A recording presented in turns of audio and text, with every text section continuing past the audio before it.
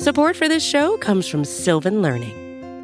When children love learning, they can tackle any challenge life throws at them. Sylvan's Insight Assessment can help you determine if your child is ready for what's ahead. It can also identify gaps in learning and point out areas that could be of concern for your child so they can tackle what's to come. And right now, it's the best price of the year at $29. Go to sylvan29.com to learn more and get your child's assessment for only $29. That's SYLVAN 29.com.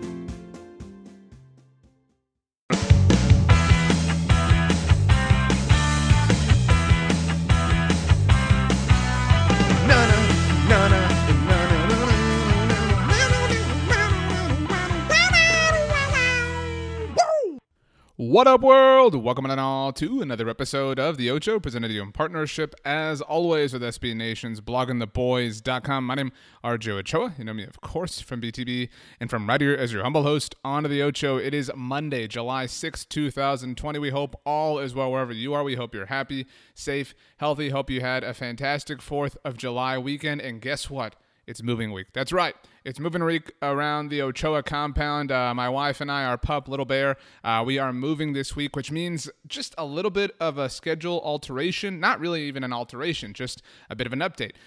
Look, Blogging the Boys is an incredible machine, and we pride ourselves on keeping it running all the time, and that obviously adheres to our podcast network as well as the site and our social channels and all that. And so, you know how moving can go. It's going to be a little bit time-consuming. It's going to be a little bit demanding, and so you will only get me here on the Ocho today, Monday, Tuesday. So Monday, one day, Tuesday, 2 day, and Wednesday, of course. What day? On Thursday and Friday's episodes of the Ocho, you will get Kelsey Charles and Meg Murray from Girls Talking Boys. You'll also obviously get them later today and on Friday for their normally scheduled episodes. So, if you hear some different voices, everything's okay. We're just, we're just looking out for one another because moving sucks. But we're all packed and we're about as ready as you can possibly be.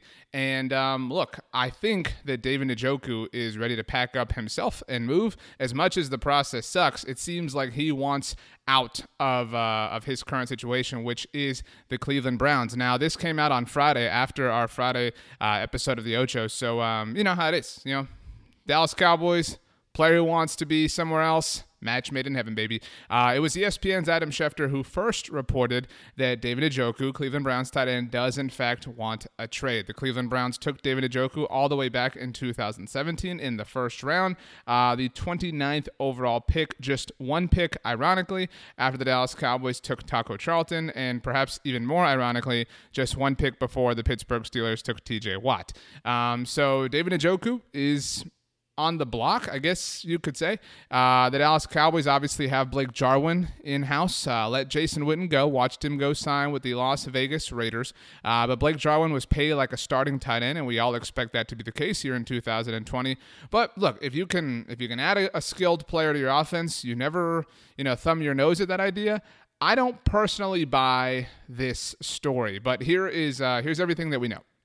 We know that David Njoku, and again, this is all the way it works, but David Njoku is repped by Drew Rosenhaus, who is one of the premier agents in the NFL. And typically, if you're an agent and you want your player, you want your client to get some eyeballs on him, well, what better way to do that than throw the Dallas Cowboys name in the ring? And again, Adam Schefter first reported that David Njoku wanted to be traded. Everybody's kind of starting to figure out where would he fit in, what would be fun. A lot of people threw out different places. The Arizona Cardinals were a team that I saw floated out by a lot of people. That would be fun. That I would really enjoy watching that offense, honestly, except for a Monday Night Football game this fall. However, it was Mary Kay Cabot, the legendary Cleveland Browns beat writer, who reported that the Dallas Cowboys are among the teams that are reportedly interested. And of course, because of course the Dallas Cowboys are interested. That's the way this works, right? Her exact tweet, for what it's worth, reads, "Hearing the Cowboys are one team that might have some interest in Browns tight end Njoku." Now, think about the way that tweet is crafted. Hearing the Cowboys are one team that might have some interest in Browns tight end David Njoku. I feel like like, I've never seen A Beautiful Mind, but I get told about it a lot. I feel like this would be a scene in A Beautiful Mind where we're just highlighting certain words, right? Hearing the Cowboys are one, that's one of the words, right? One team that that's another word, might have, and then another word, some, and then the other word, interest. So, I mean, this is one team that might have some interest, right? That's not one team that might have some definite plans. That's not one team that definitely has some interest. That's not one team that, has a lot of interest. That's not even, the only team. It's one team. And so what better way to float out the idea that teams are interested in your client than to say, well, all I know is the Cowboys might have some interest in trading for David Njoku. And again, this doesn't make sense to me. I mean, you think about it, 2020 is the fourth year of David Njoku's rookie contract. Did have that fifth-year option picked out, but I don't know. I mean, and I'm not trying to say, again, you don't want good players on your team, but I just don't know that I don't want to impede the growth of Blake Jarwin. And more than anything, tight end 2 is not a need for me personally in terms of how I view the Cowboys. The other thing is, if you're bringing in a second tight end, you're getting out of 11 personnel. We've been saying and screaming all offseason how much we want to see the Cowboys play in 11 personnel. They drafted CeeDee Lamb. I mean, so what David Njoku in some senses represents, his presence on the field, because Blake Jarwin's going to be there, right, means that CeeDee Lamb or Michael Gallup is not on the field. I would rather have CeeDee Lamb or Michael Gallup on the field than David Njoku, as talented as he might be. Again, the 29th overall pick in the 2017 NFL draft, I told you that Taco Charlton, went one pick ahead of him. TJ Watt, one pick after him. Here are the next 10 picks after David Njoku, just for giggles. TJ Watt, of course, to the Steelers. Reuben Foster to the 49ers. Ryan Ramczyk to the New Orleans Saints. Kevin King, a lot of Cowboys fans wanted him to the Green Bay Packers. That was the 33rd overall pick. That's the first pick in the second round. Cam Robinson to the Jaguars. Malik McDowell to the Seattle Seahawks. Budda Baker to the Arizona Cardinals. Zay Jones to the Buffalo Bills. Forrest Lamp, remember all the I Love Lamp things and tweets and takes and everything way back then, to the Los Angeles Chargers. And Marcus May to the New York Jets. The next two picks are actually pretty awesome. The Curtis Samuel to the Carolina Panthers and Dalvin Cook to the Minnesota Vikings. This draft was not a great one for the Cowboys. Obviously, everybody is well aware in 2017, Taco Charlton, as we mentioned. Later this round, the Cowboys would draft Chidobe Awuzie, and then later that night, Jordan Lewis, Ryan Switzer, who's no longer on the team. At the very least, the 2017 draft did give the Cowboys Xavier Woods, so in that sense, it was worth it. But other than that, just a lot of misses. It is what it is. But David Njoku's production, let's talk about that. In 2017 rookie year, played in all 16 games, 60 targets, 32 receptions, 386 yards. It's good for 12.1 yards per reception and 4 touchdowns. 1 year later, sophomore season, David Njoku, 2018 with the Browns. 16 games played again, so played every game first 2 years in the NFL. 88 targets, so an uptick in 22 targets, or an uptick by 22 targets. This was Baker Mayfield's rookie year, by the way, although he did not start every game, as you well remember. 639 yards off of 56 receptions for David Njoku, so an improvement there. However, slight regression, 11.4 yards per reception, but still, if you're picking up a first down every time you catch the ball, I don't have any issues with that. 4 touchdowns, 27 first downs. That was pretty good. No big deal there. Last year, that's kind of where we're at. 2019, and again, it should be mentioned for whoever ultimately ends up trading for David Njoku, assuming that happens, that the Cleveland Browns were a dumpster fire last year. I mean, they have been for a long time, but Freddie Kitchens, the coaching has been an issue for the Cleveland Browns, needless to say. But only 4 games played for David Njoku last year with the Browns, 10 targets, 5 receptions, 41 total yards, and 1 touchdown. So last season, David Njoku, he's coming off of 5 catches for 41 yards and a score last season in 4 games, so not a lot to really write home about in that regard. But obviously an athletic prospect. A lot of people were very high on him in 2017 when he was coming out of the U. Just doesn't make sense for me. I don't see it happening. However, I will throw out this outlier, and this isn't my, well, if this happens, I'm going to tell you I told you so. I want to include this, and I included it when I wrote about this because I think it is important. Remember that Mike McCarthy, we talked about what ifs, Ari Temkin, Patrick Kahn, and I did on the Cowboys Beat podcast that I did with those guys last week. We talked a bunch of what ifs, and one of my what ifs was, what if the Carolina Panthers or Cleveland Browns had hired Mike McCarthy? What would that have meant for the Cowboys? Would Jason Garrett still be their head coach? I don't want to put you through that what if, but it is obviously not fun to consider, especially considering everything that we know and have seen Mike McCarthy McCarthy do with the Cowboys over the last, 6-7 months? But anyway, Mike McCarthy did interview with the Cleveland Browns as well as the Carolina Panthers. And so we know that Mike McCarthy is analytics god. We know that he is a researcher. We know he is a student. We know he has put together an incredible game plan, and that is why the Cowboys have had one of the more remarkable off seasons across the entire NFL.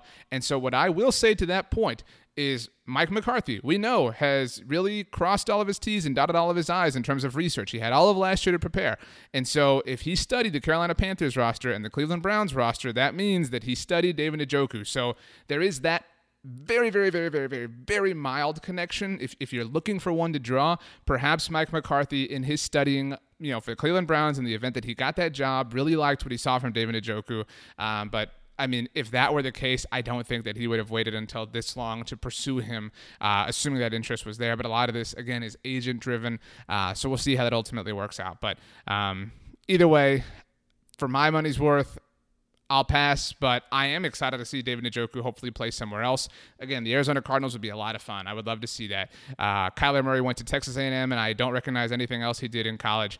Christian Kirk went to Texas A&M. Cliff Kingsbury, I don't know where else he worked in the college football world, but I know that he was the offensive coordinator at Texas A&M University when Johnny Manziel won the Heisman Trophy in 2012. Those are the facts that matter. The girls have a fun episode of Girls Talking Boys coming your way later today, kind of about something I wrote about as well over the weekend, and to kind of get your noggins spinning ahead of it, what other teams across the world of sports compared to the Cowboys in terms of successes or rather non-successes that they've had over the last quarter century. So we're talking about really prominent teams or figures or individuals across the world of sports, whatever the case may be, that have kept their fame and their notoriety over the last quarter century, but haven't had the ultimate level of success. When I wrote about this, bloggingtheboys.com, you can go back and check that article out. The three examples I kind of came up with were Manchester United, and I am a Manchester United supporter, so that hurt me a lot. However,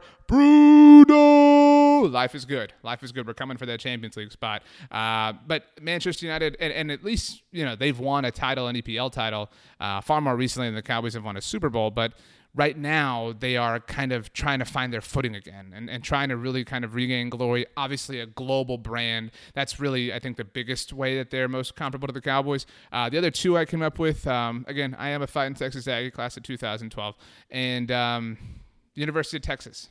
Just lots of pomp and circumstance, lots of talk, and no real success over the last quarter century. So that one kind of fits to me. And the third one, I do know somebody who supports this team. Actually, it is our friend Pete Sweeney from Arrowhead Pride. The New York Knicks. Do we really got to say much more than that? Yeah, I mean, the Cowboys have not won a Super Bowl, but they're not the Knicks. So, thank goodness for that. But Kelsey and Meg will get into that later on today with you. Again, make sure to subscribe to the Blogging the Boys podcast feed wherever you get your podcasts, whether that's Apple devices, Spotify, TuneIn Radio, Stitcher. We are everywhere. We are anywhere. We are all over the place. If you need any help figuring all this out, or you just want to chat about life, Manchester United, or how much moving sucks, you know where to find me, at RJ Ochoa on Twitter or Instagram. My DMs are open. You can also email me, rj.ochoa@sbnation.com, if that is more your speed. Again, Kelsey, Charles, and Meg Murray will be on the Ocho this Thursday and Friday, so get ready for more of them. And last thing, big time shout out to my dog Bear. Recording this Sunday evening, and people are still popping fireworks. And if you have ever had a dog on July 4th, we had not before this year. It is definitely very different. And he was a very good boy because people are still popping fireworks, and I have recorded all of this in one take. So shout out to Bear, the dog. He really did it. He is today's MVP, as well as you, because you are perfect in every single way. So with all that being said, we will see you mañana, my friends. As always, have the best Monday of all time. I said that wrong, but you just had the best Monday ever. You know why? Because you deserve it. As always, go Cowboys, and peace out.